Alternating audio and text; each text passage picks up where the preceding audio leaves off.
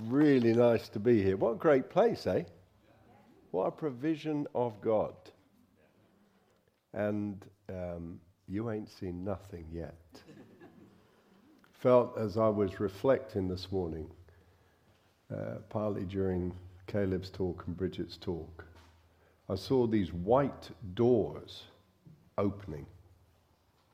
Like this is a moment for you, church. It's a door opening moment. And I saw those doors into all kinds of interesting places. And I suppose I wanted to say right from the outset this morning, could I encourage you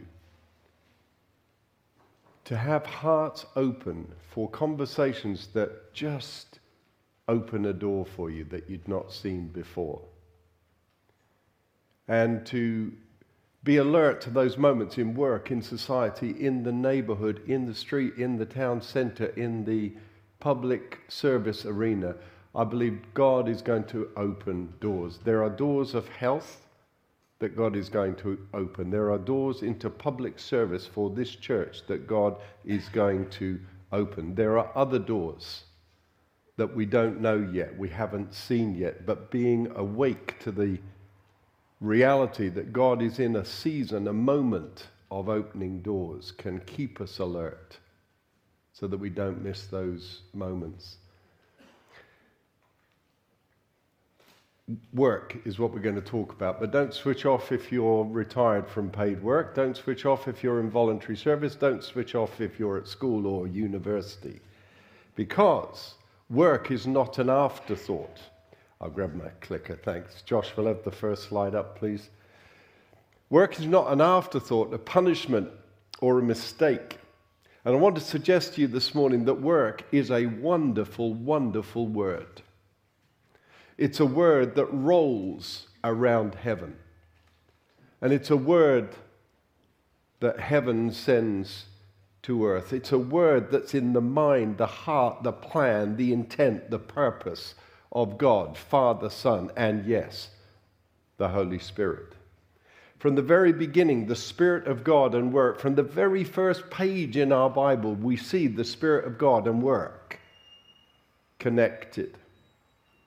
God and work were intended to be an everyday expression of the creation. And by the way, what is work? Work is not defined by how little or how much we earn. Work is defined as any expenditure of physical or emotional energy. What we do, even what we think, those of us that are gifted as thinkers and academics. High paid, low paid, no paid, and especially stay-at-home mums and dads. And for those of us who have retired from paid work. I've been looking, by the way, there's 2 prophetic words that have come out of the COVID tsunami that have stood the test of time across the world. You've probably heard them. There are loads, but 2 that have stood the test of time. One is a very familiar scripture, behold, I'm doing a new thing, as it springs forth, do you not perceive it? And the next one, which was 3 chapters, or is 3 chapters later in the prophet's book, where he says, I'm doing a new thing, something you have not seen before, so that you cannot say, I knew of this. Now, I'm still looking for what that might be. And it's probably the case that, like Peter on the day of Acts, we won't know what it is till it happens, actually. But it doesn't stop me seeking. But one ingredient that I do know is in the mix for you who are in retirement years is what I've come to call longevity. And the Queen is quod erat demonstrandum. There is no age limit to service. None. And I want to encourage those of you who are not in paid work and who are actually in retirement years or approaching them to face it with a new wide open door of expectation and hope, and with the certain knowledge that if you will seek him, you will find him in it. And you are included in this message most especially. So don't think of the office or the shop floor only when I talk about work. Think about whatever you're doing for God. So work is not defined by how little or how much we earn. Oh, by the way, resources. I'm only going to skip through stuff this morning. So in terms of this morning's message, these two books, Love, Work, Live Life, produced in conjunction with Care for the Family, and this one, Work, Prison or Place of Destiny, will take what I'm going to share and give you much more resource and some stories of application. So spirit-fueled work, the first responsibility in the Bible, the first responsibility given to man, before God even gave Adam his family, he gave him work. Genesis 2, the Lord took the man and put him into the garden, listen to the word, to work it and to take care of it. You won't read anywhere in Scripture that Adam was placed here to worship. You won't find it. He was placed here to work. But as he worked in partnership and in relationship with God, that became his place of worship and service. We quickly see, by the way, from any informed reading of the Genesis creation account, that work is beautiful, it is good, it is one of God's outstanding diamonds in the crown of creation.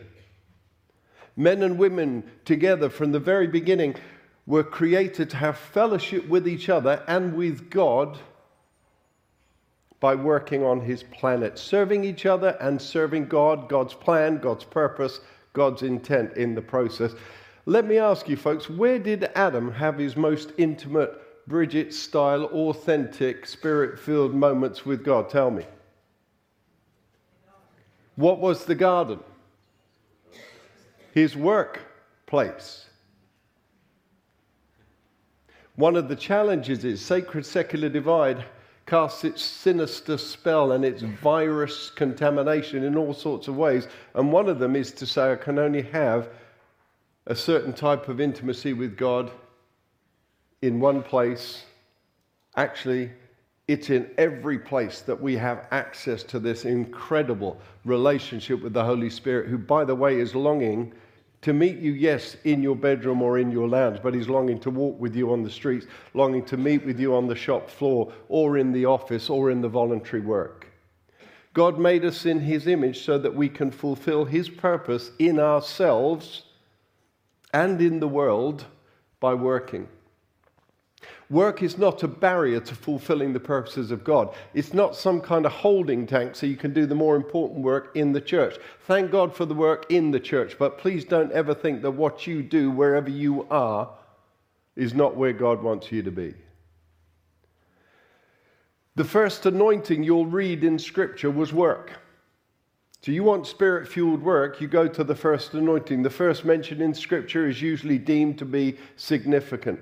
And in Exodus 35, we see the first record in the Bible of God choosing men in this instance and putting his Holy Spirit on them. What was it for? To lead the people of Israel? To be tribe leaders?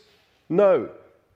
In Exodus 35:31, talking about a man named Bezalel, it says, he, that is God, has filled him with the Spirit of God, with skill, ability, and knowledge. Now, we could have a whole message on that. Did you hear what I just read? Filled with the Spirit of God for what? Skill, ability, knowledge. In all kinds of crafts, to make artistic designs, to work with stones and wood, and to engage in all kinds of artistic craftsmanship. He has also given him and Aholiab the ability to teach. Any of you in this room teachers? Raise your hands. First anointing in Scripture belongs to your profession. And by the way, teaching in Scripture was always linked to work.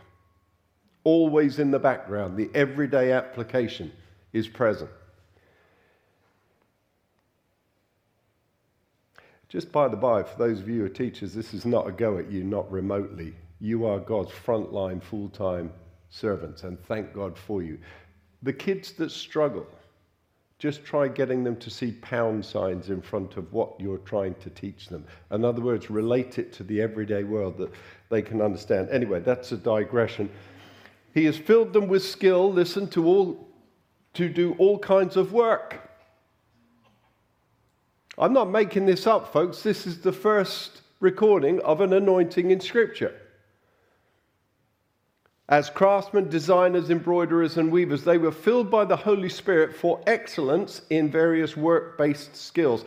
And interesting to note the kaleidoscopic breadth of that first anointing. It includes art, design, manufacturing, education, wood, stones, metal, material. What a wonderful Holy Spirit. How dare we think that he wouldn't be interested, ladies, when you're knitting, or as my wife called me this morning, just finished a cardigan for a baby, having done a patchwork quilt yesterday. How dare we think that God would not be interested in those things? They reflect who God is.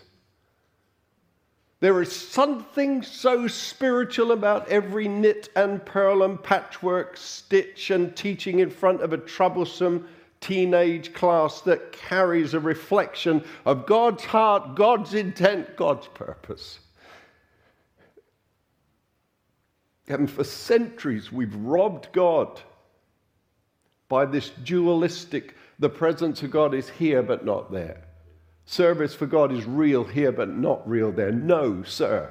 That's a lie. It's a virus that needs to be deleted from the hard drive of our minds.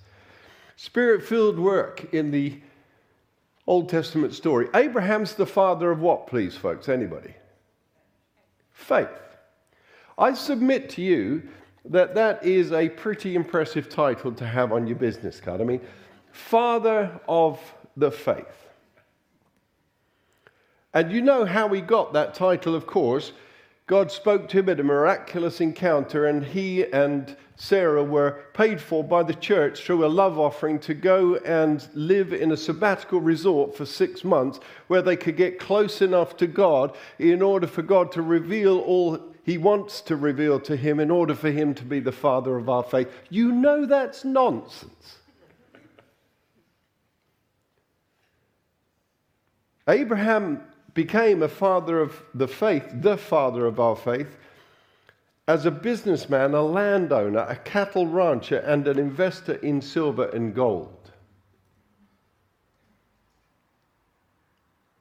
One day, including you and me in this room, every tribe, every tongue, every nation will bend the knee before the throne of God because of God's promise to a working man. And it's not in spite of his occupation that he becomes qualified to be the father of our faith. No, it's precisely because of it and in it and through his faith-filled walk in it that he becomes qualified to be the father of our faith. By the way, for some of you, it's helpful to know that Scripture rarely talks about one source of income. Multiple sources is quite a biblical pattern. Who's the first prophet in the Bible? Anybody? Have a guess. This is usually fun. Don't you answer because you've been there. Come on, give me a guess. First prophet. Adam.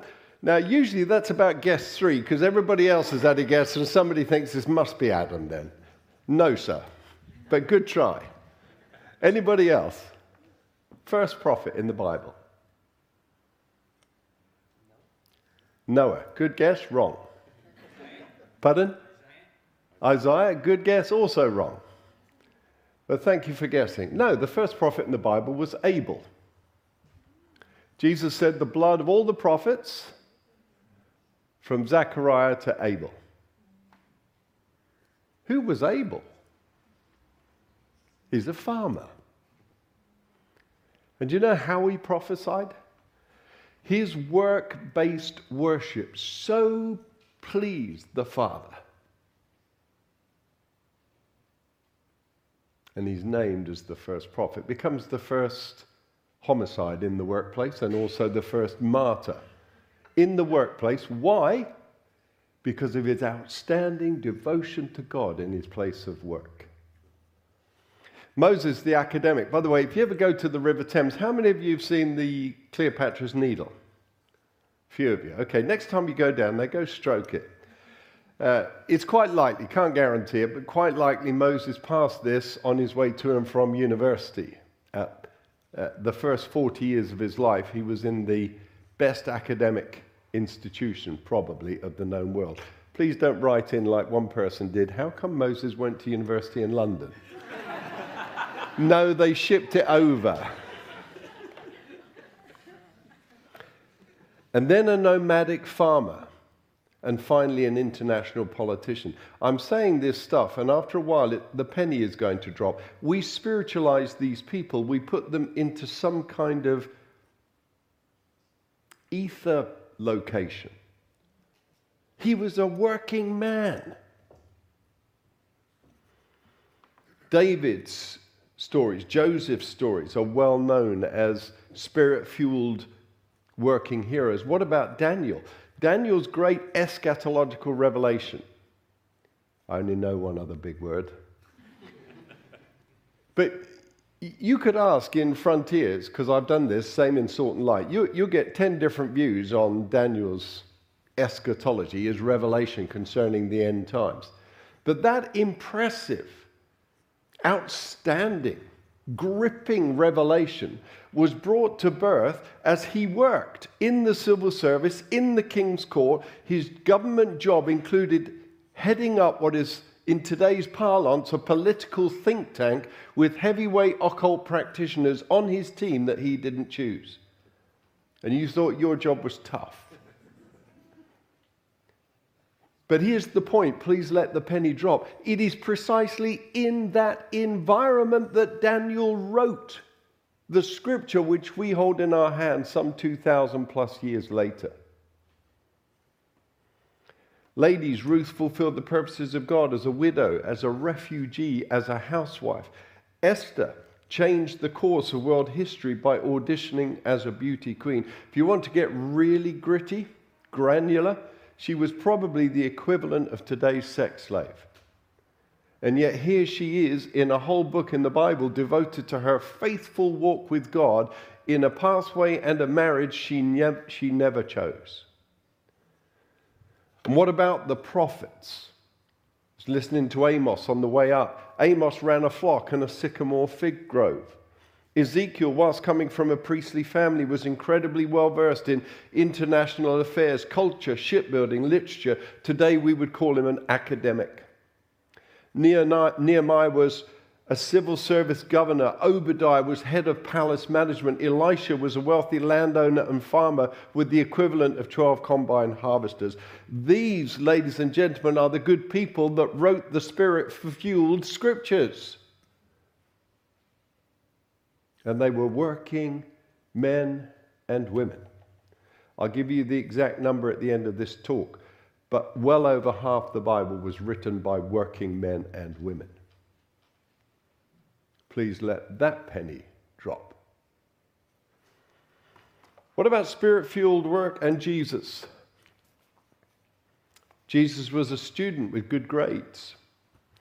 He knew how to take on his teachers. He would have been apprenticed. He was the senior partner, ultimately in the family chippy or construction business. Jesus would have dealt with cash flow, pricing, quality, delivery, customer engagement. In Mark 6, Jesus is actually referred to, quote unquote, as the carpenter, definite article. Now, it doesn't necessarily follow, but it probably means he had a reputation. He was the best in town. Let me put it this way. If you've got a table made or a boat repaired by Joseph and Sons, chances are it's pretty good. George MacDonald puts it like this: Jesus buying and selling, and why not?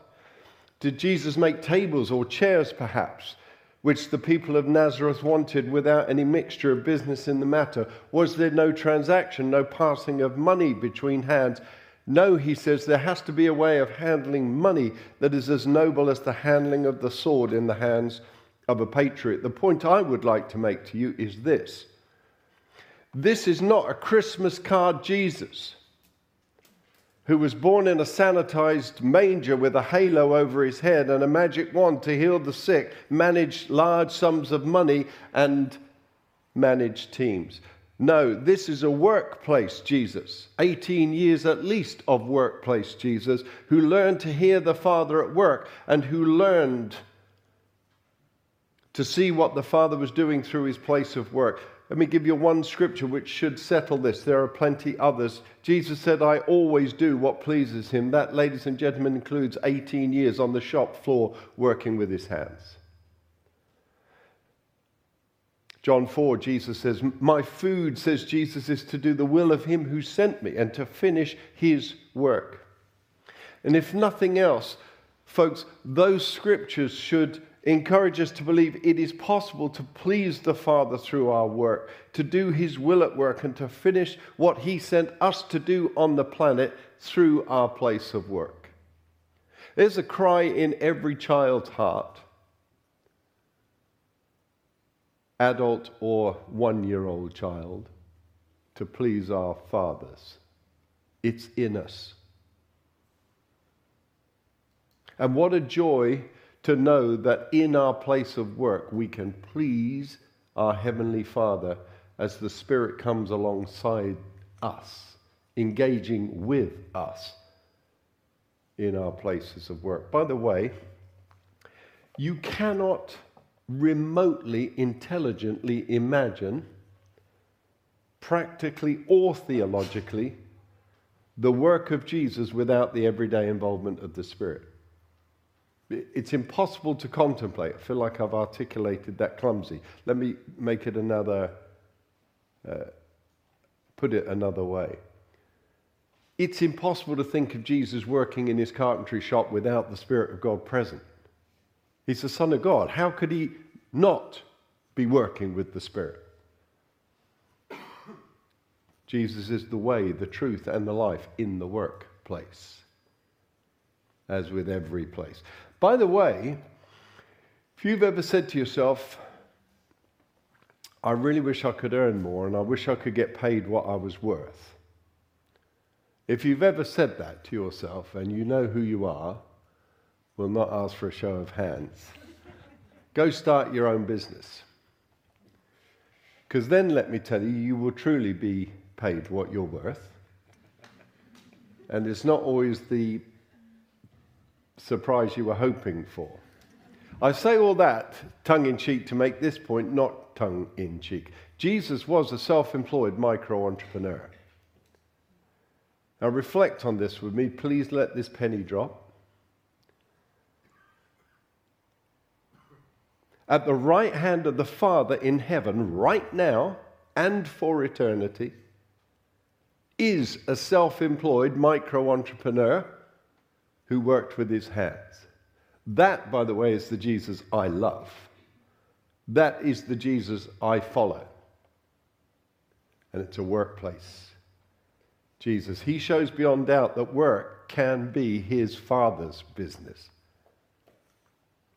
It is wonderful, it is godly, it is eternal, and I can please my Father through my work. Spirit-fueled work in the New Testament. All right, time for class to engage again. Class, give me the names of at least 6 people in the book of Acts who were filled by the Spirit and brought the Spirit into all kinds of areas of life and the world, and in the process brought the kingdom of God. Give me some names, please. Peter, thank you. Paul. This is a good class. Lydia, Priscilla and Aquila, normally not shouted out. Anybody else? Stephen? Dorcas? Luke? Good. That's 3 of my 6. What if I were to put the question another way? What if I were to say those 6 key figures included a value-added service provider, 2 people in manufacturing, a military policeman, a high-end fashion dealer, an international finance minister, and an eminent surgeon? Well, you got 3 of them. Far-fetched? No. That's the problem.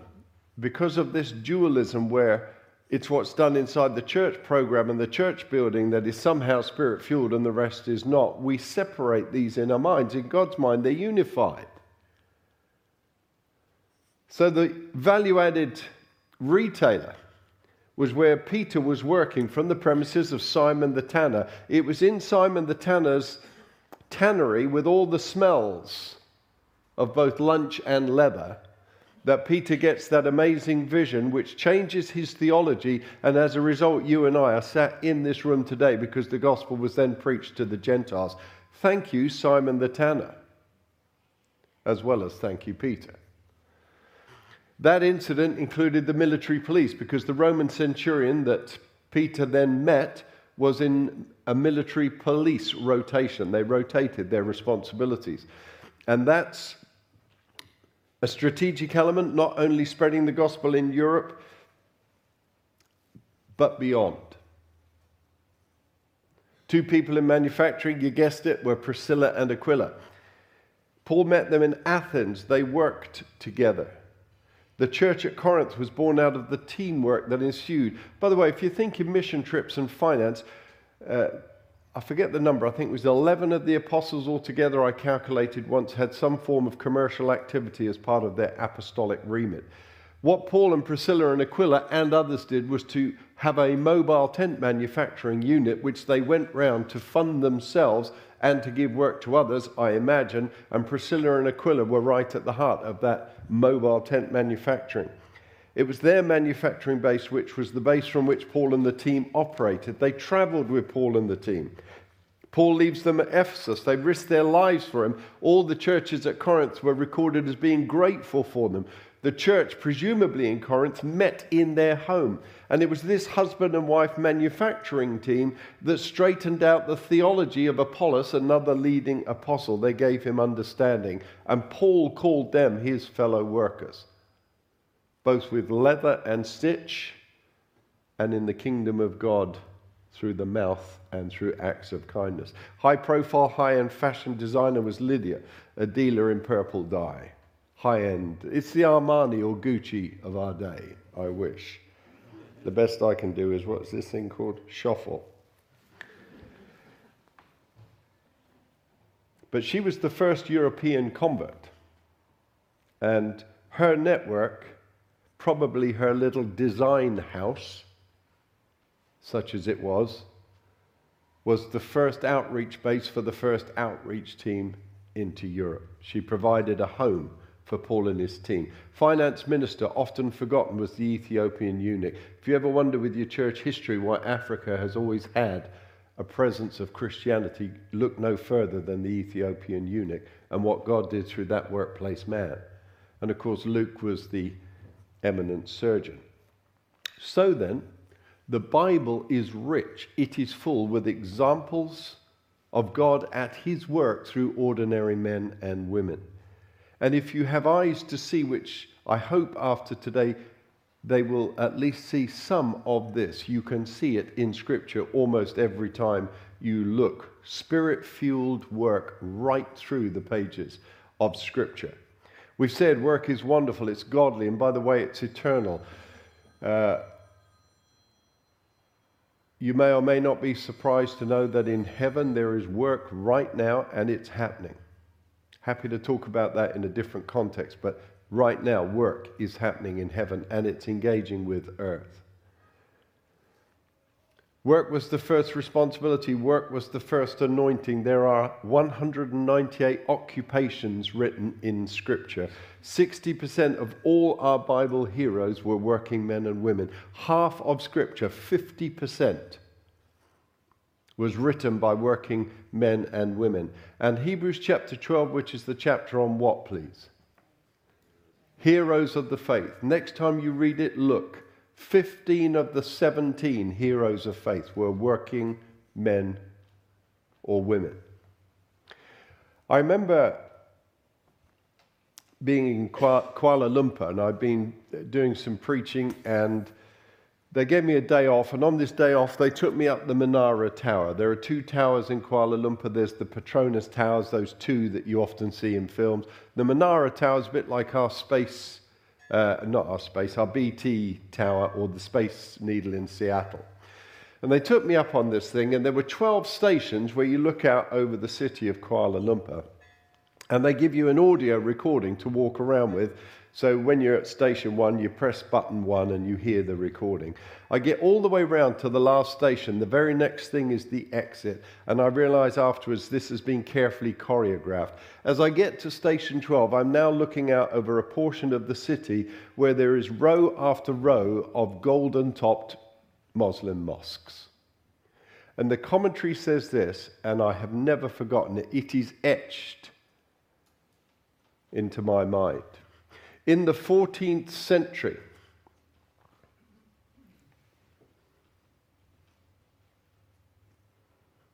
Indian merchants came to this country and they showed us by their lifestyle, let me get the words right because my head's somewhere else. They showed us by their lifestyle and their faith that we could be freed from the shackles of Buddhism. So we embrace their faith, their language, and their culture. Commentary, station 12. And two things went through my mind at that moment. It was like hair on the back of my neck stood up type moment, and there was this sense of shame almost that I have never once heard that said about any country in relation to the Christian faith. And then this deep-seated growing longing and actually now a confidence that before I die, this could be said of many countries, of Christians in their country who showed us by their faith and their lifestyle that we could be freed from the shackles of hedonism, materialism, capitalism, socialism, any other ism, humanism. And may that be so. The starting point then for spirit-fueled work starts with you. Colossians 3, Paul puts it this way: whatever you do, word or deed, do it in the name of the Lord Jesus, giving thanks to God the Father through him. Whatever you do, accountants, homemaker, farmer, educator, caring worker, social worker, politician, shop floor, office worker, sales, law and order, studying, voluntary work, whatever you do, you do it all in the name of the Lord Jesus. There's a very simple principle here, again, unpacked in the books, and it could be another message. You can develop it yourselves in your small groups. Don't go to work alone.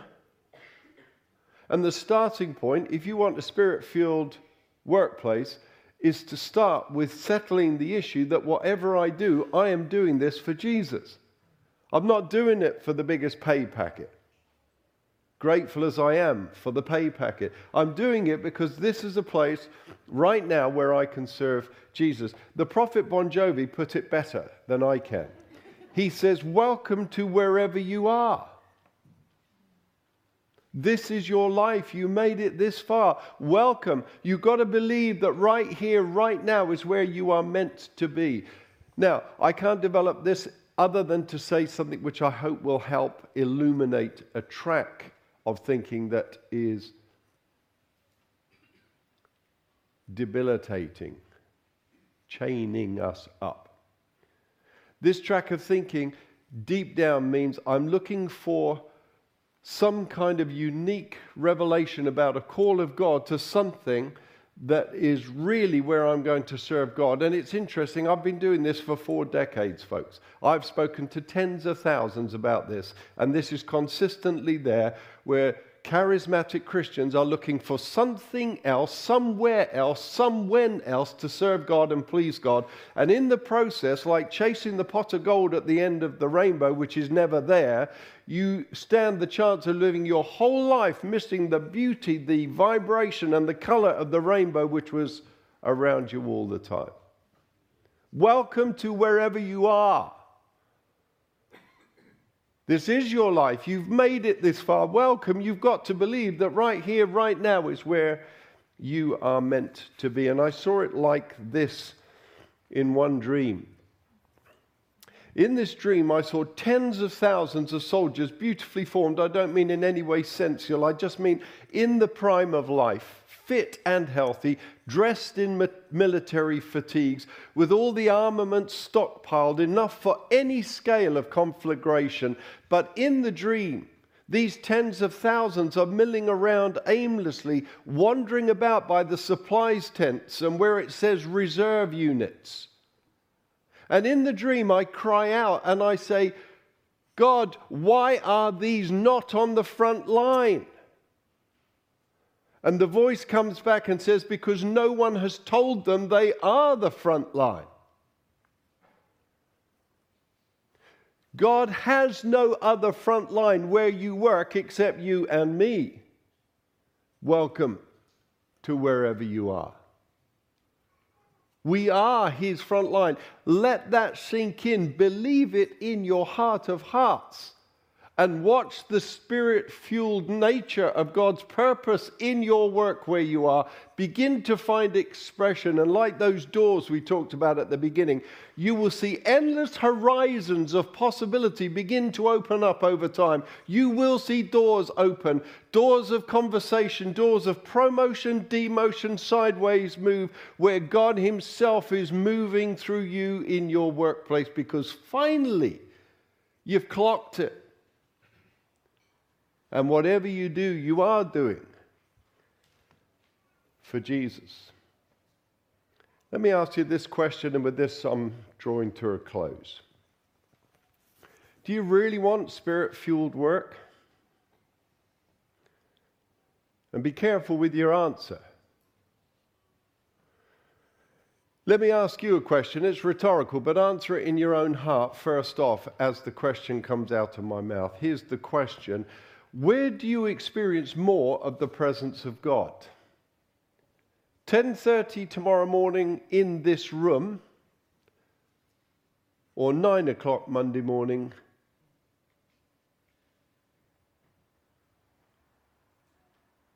And the answer actually depends on what you believe. The distance between the Holy Spirit meeting with you or not in your workplace is microscopically small, and it's in your head and in your heart. Jehovah Shammah means the God who is there. Emmanuel means the God who is with us. I will never leave you or forsake you. Therefore, I can say with confidence, I will not be afraid. What can man do to me? Is the God who will never leave us or forsake us, and never means never. And I want to suggest, as I close, it would be offensive to this magnificent Holy Spirit who breathed on our beautiful green and blue orb and brought into being through the words of Jesus all that we enjoy in creation and beyond. It would be offensive, wouldn't it, to suggest that that Holy Spirit, with his infinite wisdom, creativity, intellect, and power, is limited or wants to limit us to operating primarily in a church-only context. Listen, don't hear what I'm not saying. Thank God for the church, and may the Spirit come. But the church is not all that there is. Because without deprecating the place and the importance of church life, church engagement, and church programs, again, thank God for them. I want to suggest to you today that the Holy Spirit is longing to engage with you, your mind, your activities in your place of work. If we seek him in our spheres of work, the chances are very high we will find him. If we expect him, the chances are very high he will not disappoint us. And if we invite him, the chances are very high that he will turn up. So spirit-filled work begins by understanding that that is exactly what God created, designed, and intended. 3 stages. it gets ignited as I believe that what I'm doing, I'm genuinely doing for Jesus. I remember God in everything I do. I pray without ceasing. I involve the Spirit of God in my everyday work. It gets activated by a lifestyle that daily, sometimes hourly, remembers God in everything I do. Those arrow prayers, those moments in the bathroom where you just open your hands and remind yourself that the Spirit's presence is with you. And then it gets fulfilled as I look for the opportunities of the Spirit in daily life, in my skill, in my ability, in my knowledge. And I put my spiritual gifts and my natural talent to work however I can, wherever I can. That's why Paul says, take your everyday, ordinary life, your sleeping, eating, going to work, and walking around life, and place it before God as an offering. Father, I want to pray you would pull down the stronghold of dualism in all its wicked manifestations in every mind in this room right now. Pray you'd help us to take every thought captive that suggests somehow the Spirit is not interested in my work, my craft, my neighborhood, my voluntary engagement. And would you give us the mind of Christ, which always does the will of his Father, which always pleases God, and the mind of Christ which knows what it is to work in partnership with the Holy Spirit. Would you help each one of us, whatever we do, to do it as if we were doing it for Jesus. And in that moment, settling that issue, invite, expect, and seek for the Spirit of God in whatever it is we do. Amen.